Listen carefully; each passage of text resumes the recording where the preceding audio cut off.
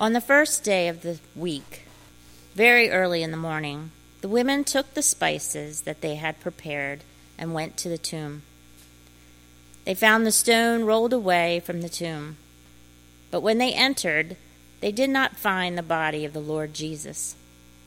While they were wondering about this, suddenly 2 men in clothes that gleamed like lightning stood beside them.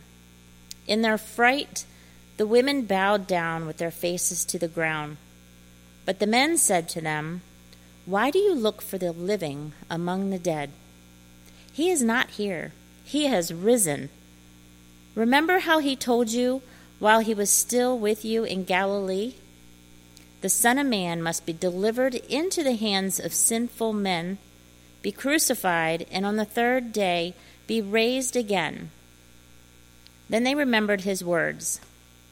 When they came back from the tomb, they told all these things to the 11 and to all the others. It was Mary Magdalene, Joanna, Mary the mother of James, and the others with them, who told this to the apostles. But they did not believe the women, because their words seemed to them like nonsense. Peter, however, got up. He ran to the tomb. Bending over, he saw the strips of linen lying by themselves, and he went away, wondering to himself what had happened. Amen. Thank you.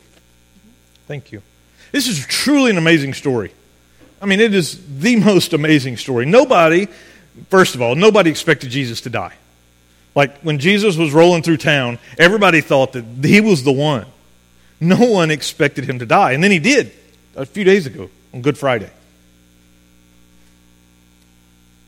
On Sunday, no one expected Jesus to be alive. I mean, his disciples were, his followers, his friends, they were awestruck by the fact that he had died. Like, they couldn't comprehend it. They couldn't get their minds around it. No one was expecting that. And no one was looking for a resurrection. I mean, maybe they should have, because he told them all the time that this was going to happen. That this is the way it would happen, that in 3 days I will rise again. But they weren't thinking about what he had said before. Right now, they were just caught up in the moment, right? You've been there. When you're just caught up in the moment, you don't really think it through logically. Like, really, could God stay dead? Like, no. No, of course not. No one expected the resurrection, and that's it. And yet that's exactly what happened. Just to fast forward, in the next scene in the story of the resurrection, immediately in the text as we work our way through it, starting in verse 13, we see two of Jesus' followers who are walking home from Jerusalem. And they're walking to Emmaus, but we don't know where that was. We just know they were walking down the road. And all of a sudden, Jesus shows up with them. And for some reason, they don't recognize him, right? But the text doesn't really tell us, like, it doesn't get into all that. Why did they recognize him? Like, how could they not? They've been following him all this time. Like, he's right there. Why don't they see him and know? But it says that their eyes were blinded from him. They couldn't see him. The Spirit wouldn't let them see him. And Jesus says, "Hey, y'all, what you talking about?" And they're like, where have you been? Like, have you been living under a rock? Like, do you not know what's happened these last days in Jerusalem? Like Jesus. He said, "Oh yeah, who's that?" And so they begin to tell him the stories of Jesus and all the things that he had done, and how the people had run to the tomb to, how he'd been crucified, and how they'd run to the tomb to dress the body, and the body was gone, and now what is happening to us? They walked several miles together that day. And then they get to their village, and Jesus is going to keep walking, and it's getting late, and he says, they ask him, "Well, Jesus, why don't you," hey, you, I guess they don't know it's Jesus. They say, "Hey, why don't you stay and eat with us?" And Jesus, so far in the Gospel of Luke, we've seen that he doesn't miss a party. He's like, "Sure, I'll stay and eat. I'd love to. Thanks for the invitation." And so he goes in and he eats with them, and during the meal, he breaks bread and he gives thanks to God for it. And in that moment, Scripture tells us that they saw him for who he really was. His identity was revealed to them. In that moment they saw him, and right then he disappeared. The minute they saw him, he was gone. So these two guys who were, or man or woman, we don't know, but these two people, right? Up until that point, they'd been sad, they'd been angry, they'd been frustrated because everything was not going the way they had envisioned it going, and now everything changes just like that. Everything changes. They're back to having hope. They went from sad, confused, and hopeless to renewed, to restored, emboldened. They'd experienced something that had transformed their lives. And what did they do? They ran. They went out in the night down a road that's probably not the safest road to be walking down if you're picking up what I'm putting down. Right? They walk down this, they go back to Jerusalem, running back to Jerusalem to tell everybody, he's alive. We've seen him. We had dinner with him. We talked to him. He's alive. They couldn't wait to tell. They had to go right now. Not going to wait till the morning and go. No, we're going to tell everybody now because everybody's got to know that he's alive. The resurrection had happened. Skip through all these texts because Michelle was reading from a different translation I had up there, and it was going to do nothing but confuse us all. So I said, better just to skip it, right? Than add confusion. The resurrection gives us hope. The resurrection still gives us hope. Not just back then for those guys, for those folks, the followers of Jesus, but today. And hope is something that, frankly, our world could use a lot more of. I don't know about you in your life, but my life and my world could use a lot more hope.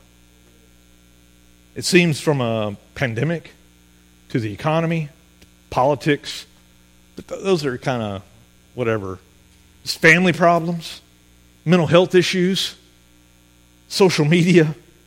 I mean, everywhere you look today, the world is screaming for hope. They don't know where to get it. I mean, we know where we try to get it, but that doesn't last. I'm more convinced than ever that what we need, what our neighbors need, what our world needs, is a reminder of how the resurrection brings hope into the world, into our world, into your world. Today, I want to remind you, probably if you've been coming to church for a long time, it's not going to be anything new.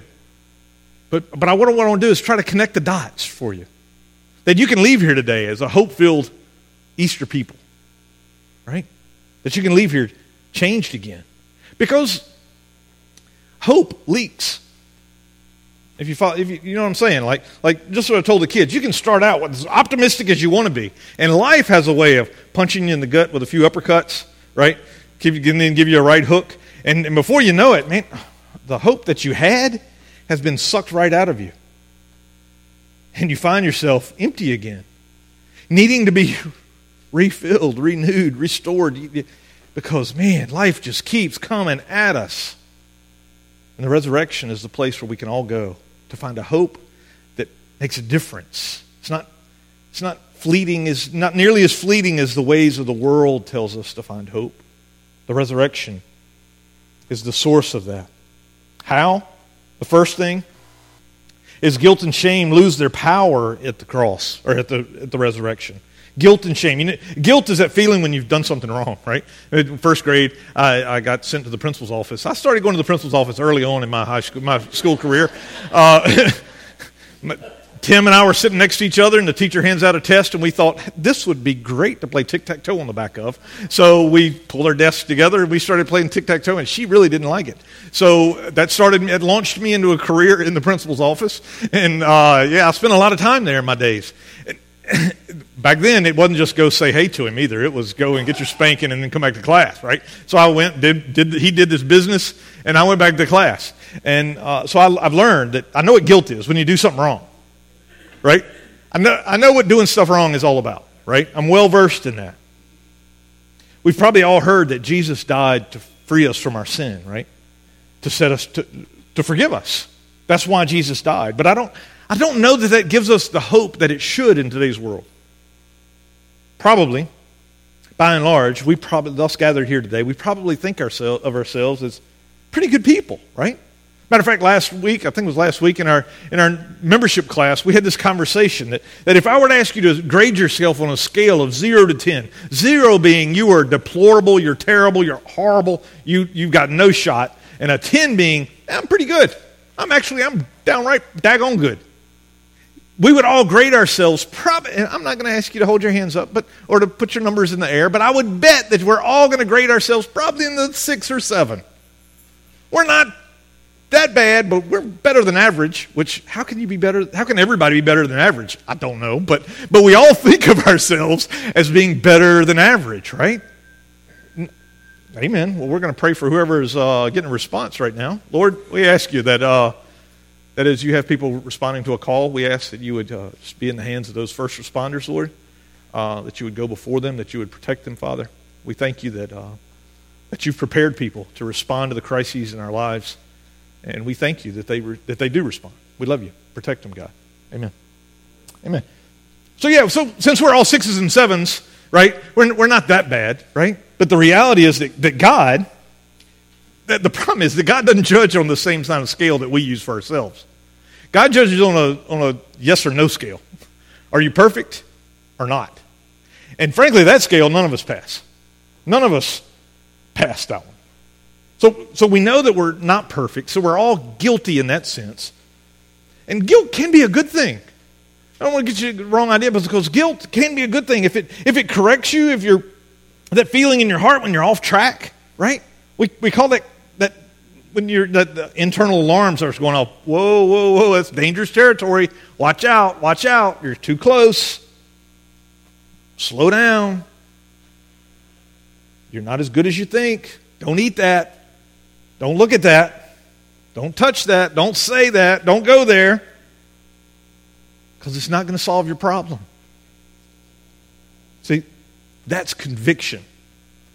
That's conviction. That's when the Spirit of God, I believe, works in us to say, easy. We know it's wrong, and we're convicted by it. But the problem is when we allow our guilt to become our identity. When then it becomes shame. Shame, like, I am the problem. No, you're not the problem. Scripture says you're created in the image of God. You're not the problem. Sin is the problem. Sin is the problem, and sin had to be dealt with. And enter Jesus. Jesus came to deal with our sin, our real problem. See, shame is when we start believing that we're the mistake. Jesus died to pay the price for our sin, to take our punishment so that we would be free, that you and I would be free. Ephesians chapter 1, verse 7 says, "In him we have redemption through his blood, the forgiveness of sins in accordance with the riches of God's grace." We have hope today because through faith in Christ, through his work on the cross, we have been redeemed. If you're a follower of Jesus, you are of the redeemed. You've been purchased. You owe nothing. You owe guilt and shame nothing. You owe it no respect, no honor. None. As followers of Jesus, guilt and shame no longer have any power over you because you've been forgiven. You are forgiven. Jesus has set us free. We have access to the freedom that Jesus made possible by trusting in his work on the cross. That's how it works. So first, the resurrection gives us hope because it tells us that Jesus died to redeem us from guilt. Second, we have hope because in the resurrection, death is defeated. In the resurrection, death is defeated. I mean, since the very beginning, right? Or soon after the very beginning, everything dies, right? We're used to that. We're used to things dying. I mean, ever since, when I was a kid, dogs just left.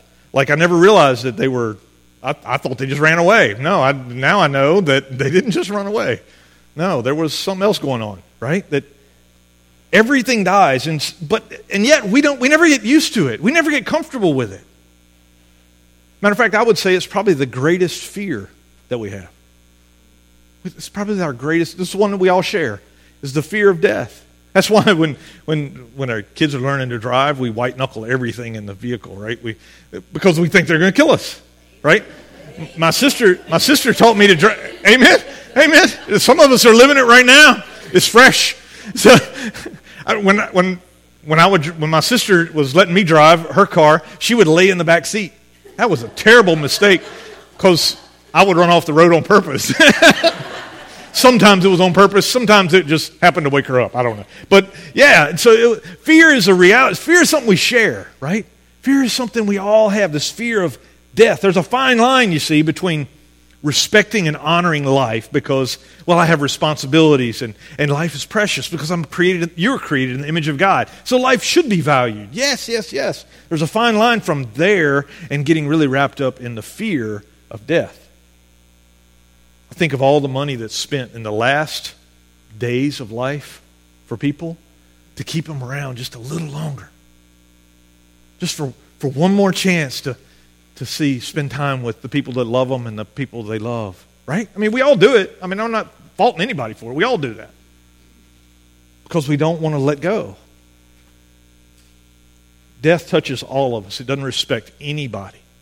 Any position, any wealth. It doesn't matter if your gender, your position, your authority. It doesn't matter. Death does not respect you. Your timing? Yeah, it'll laugh at your timing. Death and the fear of it can actually begin to limit the way we live our lives. How free we are to live if we're worried about dying. Trying to maximize this life causes us to miss the point of the gift of this life if we're just trying to hold on to it so tightly. That's what the disciples were doing when Jesus died, right? When he was arrested and put on trial, they scattered, they ran because they were worried they were going to get caught too, and Rome would want to kill them as well because they were his followers. They hid, they sought safety above everything else. But then everything changed. Acts chapter 1 verse 3 says, after his suffering, after Jesus came back to life, right? After he was resurrected, he presented himself to them, the disciples, and gave many convincing proofs that he was alive. I think that would probably all he would need to do is like show up, and that would be convincing. But he did more than that. He appeared to them over a period of 40 days. He appeared to many people, hundreds of people, speaking about the kingdom of God. He showed himself. Jesus didn't hide. Can you imagine walking down the street and you were one of the soldiers who crucified Jesus? You're like, is that him? It would be like, wow, oh boy, what's going on here? You didn't know am I sleeping? Is this one of those dreams that the reality was Jesus was alive? The disciples knew it, and so they changed from a bunch of people scared, hiding in the upper room, right, to courageous, bold, confident witnesses of Jesus' life. Because they no longer were afraid to die. Death had no more sting. At that moment, they had no idea the significance of everything that was been happening, right? I mean, they knew who they were. They knew they'd been scared. They knew they were a bunch of uneducated fishermen who were just gathered in an upper room, worried about getting killed. They knew all that. And then, the next day, they were convinced. They were convinced because of the resurrection of Jesus, the promises that he had made. They became convinced that there was a greater life to come than the one they were living. They were convinced that there was something better than right now, and they were okay with that. However it gets here, they were okay with it. Jesus said in John 11, verse 25, I am the resurrection and the life. The one who believes in me will live even though they die. They're going to live even though they die. Even though they experience death on this earth, they're not going to die. That's God's promise. Then and today. That's the promise that as a follower of Jesus, we get to live under. We need not fear death because the resurrection of Jesus is proof that death has been defeated. The third way the resurrection gives hope is that as a result of the resurrection, we have God's Spirit alive in us. We have God's Spirit in us. When Jesus knew he was about to be arrested and put on trial, he gathered his disciples around and he gave one of his probably one of his more famous teachings. Either that or the Sermon on the Mount, I'm not sure which. But in John chapter 16, Jesus teaches his disciples his last moments with him. And he tells them in verse 7, he says, "Very truly I tell you, it's for your good that I'm going away.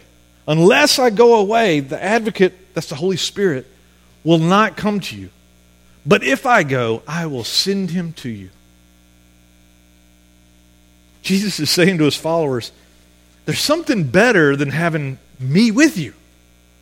Now, it's hard for me to get my mind around that, because if I was going to be sitting in church with anybody other than my wife, I would want it to be Jesus. I mean, if I could pick somebody to go to church with, it would probably, Jesus would be up there. My wife, I can go with her anytime. But if you give me one Sunday to go to church with Jesus, absolutely I'm in. And Jesus is telling his followers, there's something even better than having me sit next to you. I mean, I know the person sitting next to you is good looking, they're dressed up, they took a bath, gentlemen, way to go. Like, I know all that. But there's something better than even Jesus being there with you. And that's God's Spirit being alive in you. That's better. That's better. Now, you know I love ice cream. I don't know if anybody's tried the Nutter Butter, the Little Debbie ice cream or not. But I don't know. In my mind, it's got to be better than any other ice cream, because Nutter Buddies and ice cream, it's like perfect, right? They go together. I'm sorry, I'm on a tangent here that my love for ice cream is taking over. And I'm just saying that there is something better that you can't imagine.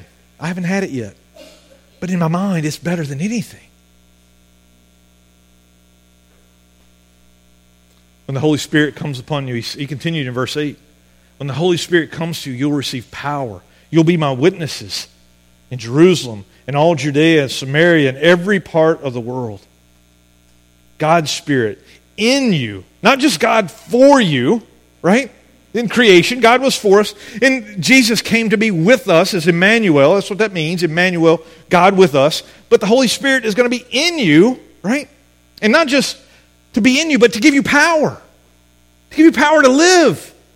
Not just power to bring you to life like he did Jesus, but no, power to live this life. The life that he created you for. He wants to empower us to live in that relationship that we're created to have. And that is to show the whole world, what it looks like to be a transformed man or a woman of God. That your life would be a testimony of this is what can happen when Jesus takes over. You're what can happen when Jesus takes over. Hallelujah. He's alive. He's alive in you. That has got to give us hope. That has got to give us hope. That this power would enable them to live the new life that Jesus made possible. That he restored this connection with God the Father, and now he was going to empower us to live it. We don't have to struggle and strain. No.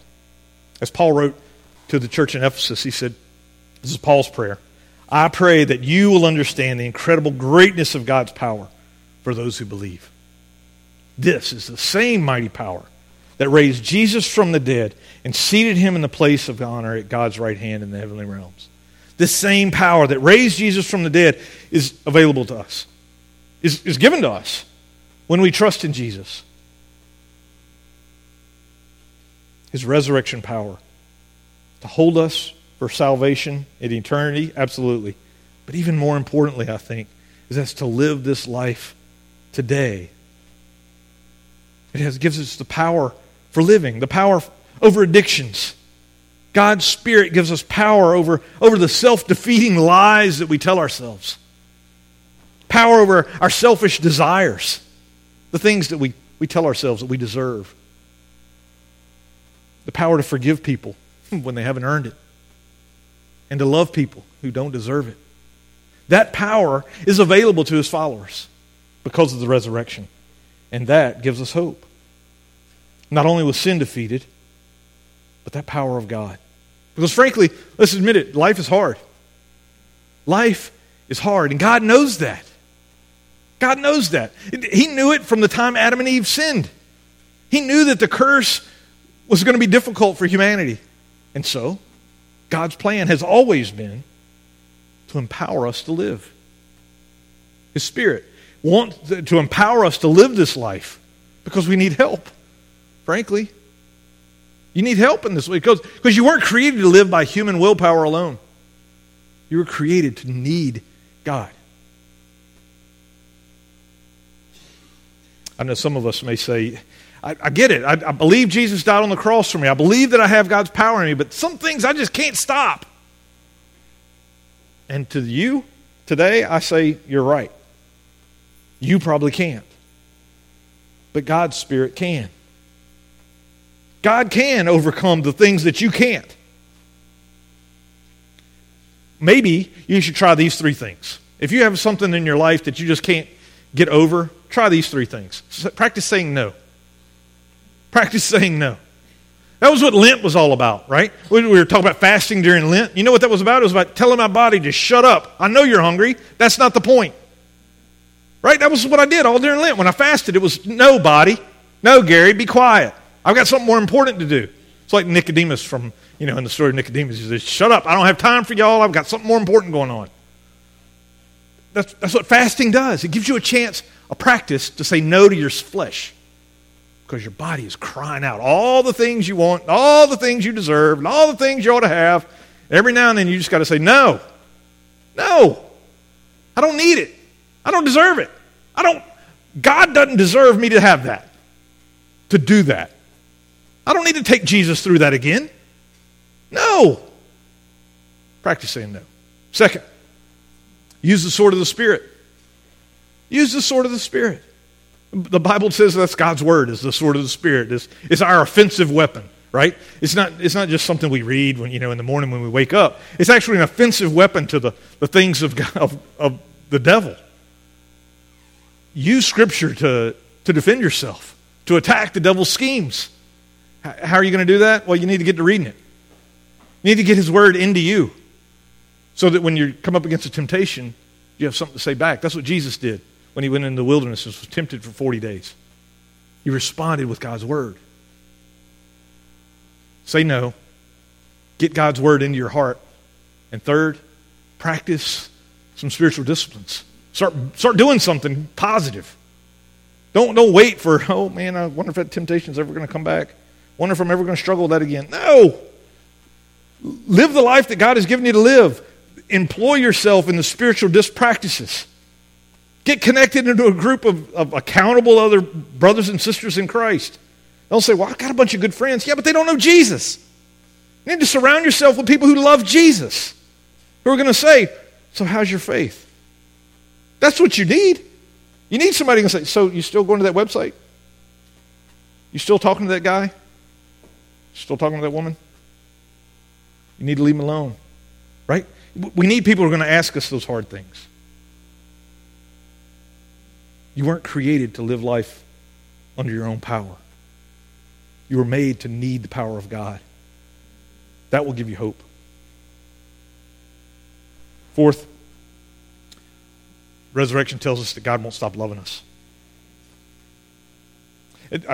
I've told my kids ever since they were little, there's nothing you could do that would ever make me love you anymore.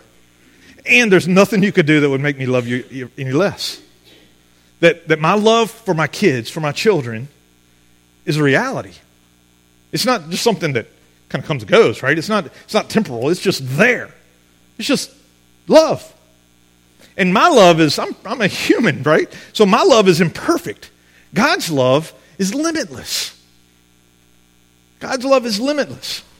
And Jesus said to his followers, greater love is no one than this, to lay down one's life for their friends. He said, I'm going to show you what the greatest love is. That's Jesus' love for His followers. I'm going to show it to you. I'm going to lay down my life for you. We talked about this at our Monday, Thursday service, that the love of God goes first.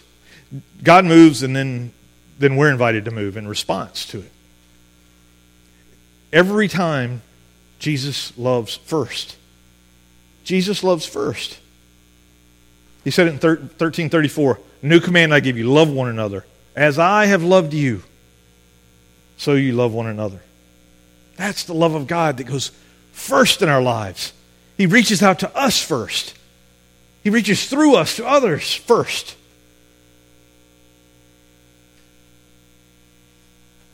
Us, you. He loves you first. And who are you? Who are we? Let me ask you, who killed Jesus?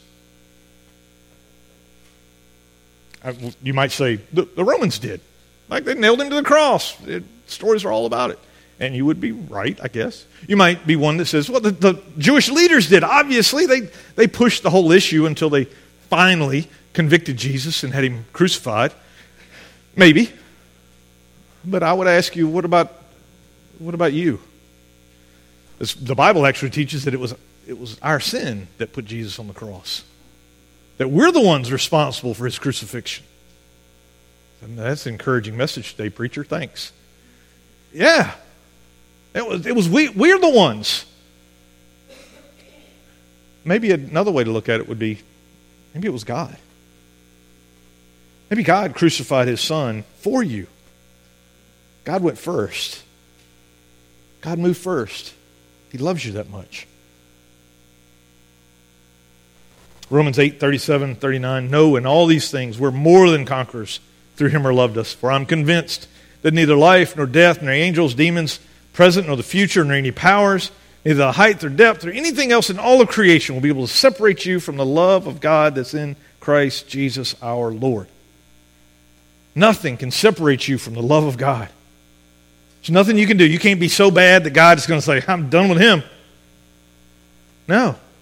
He's going to continue to chase you, continue to seek to transform you.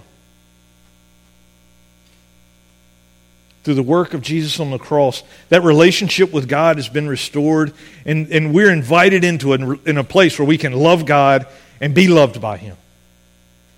That's why you were created, to love God and to be loved by him.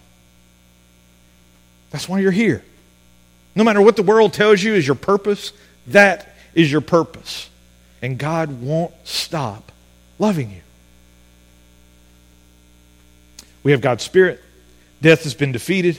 Shame and guilt are powerless because we're forgiven. And the fifth one, we'll never be alone. We'll never be alone. This one seems kind of obvious, right?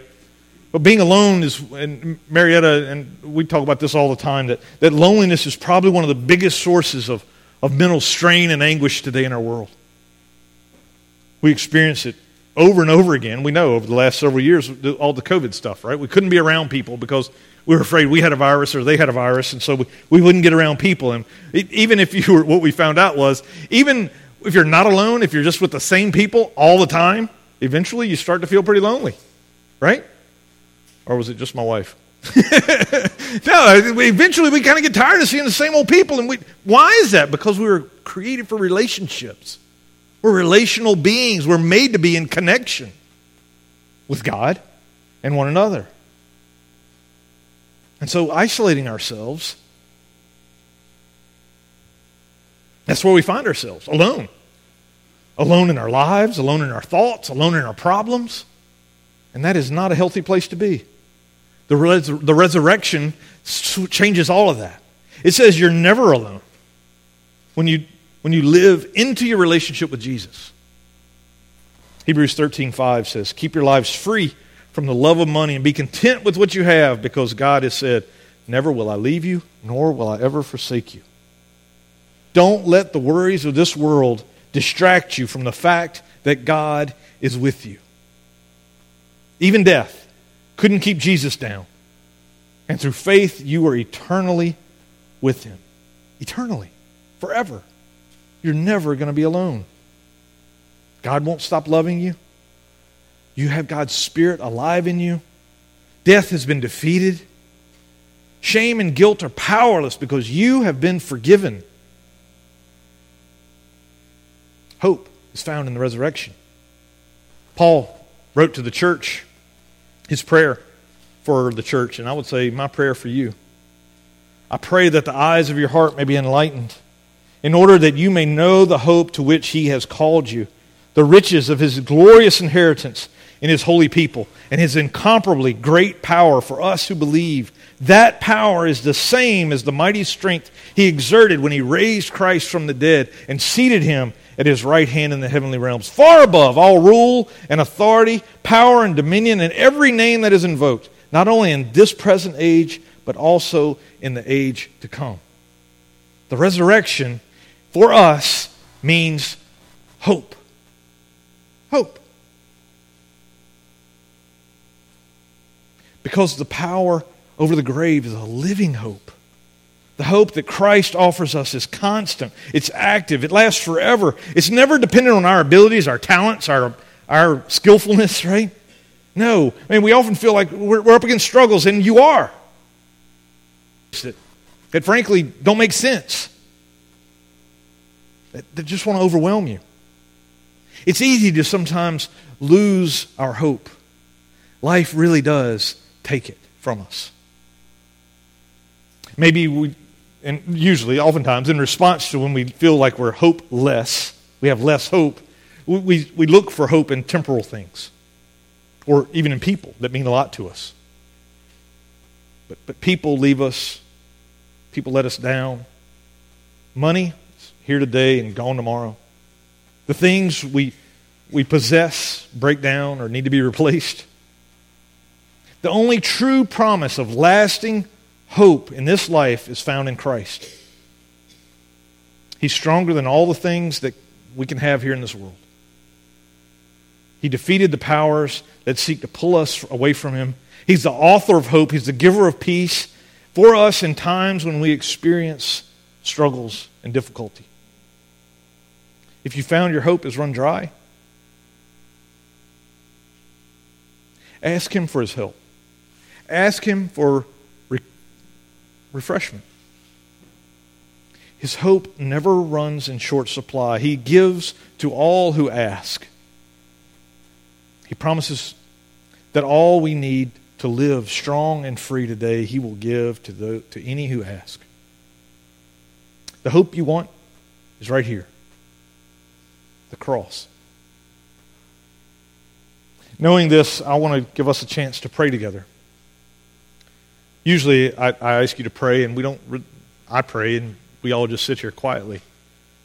Today, I'm going to ask us to pray out loud. Because there are some people here that probably need to pray this thought, this prayer for the first time. These aren't magic words. It's a prayer of surrender. It's where hope starts. It's where it starts. Surrendering this life to Christ. If you'd be so bold, these aren't magic words. Just a prayer of opening your heart up to God and inviting Him into your life. I'd invite us all to pray together. Dear God, I come before You today with a humble heart. And I surrender my life to You. I believe that Jesus died, innocent of sin, on the cross as a payment for mine. And 3 days later, He rose from the dead. Thank You for saving me from my sin, for giving me eternal life because of what Jesus did. God, today I repent. I turn from my old way of life. Because of Your grace, my life is restored. Today I ask for new life through Jesus. Thank You, God, for giving me Jesus, for forgiving my sin and making me brand new.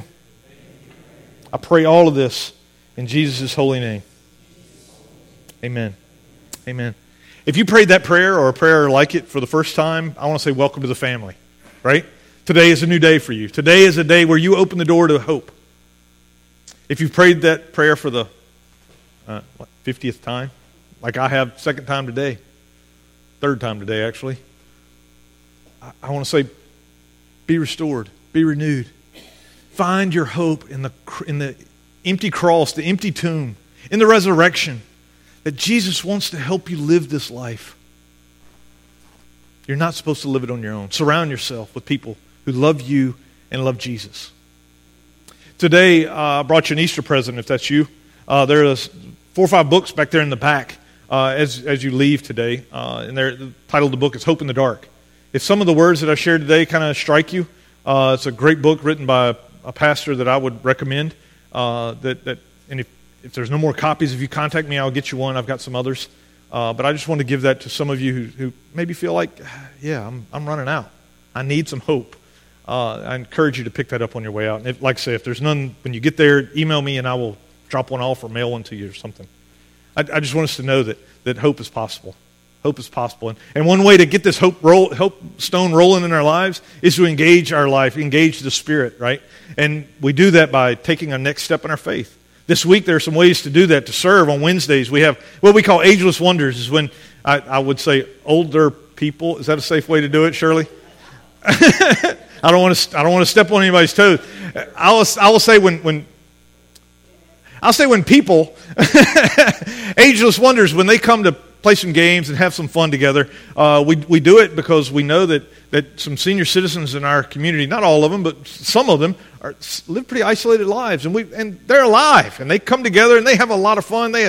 They're a hoot, and I encourage you to come out and be a part of it. Whether you may feel like I don't meet the age limit, yes you do. If you're alive, come on out and be a part of it. They'll have fun, and they'll embarrass you too, because they do that to me every time. So that's on Wednesday afternoon from 1 to 3. Also this week, Saturday coming, I'll say that there is a meeting online that members of the church, you need to be a part of that. Best way for you to be involved and to take a next step in your faith is start to pray.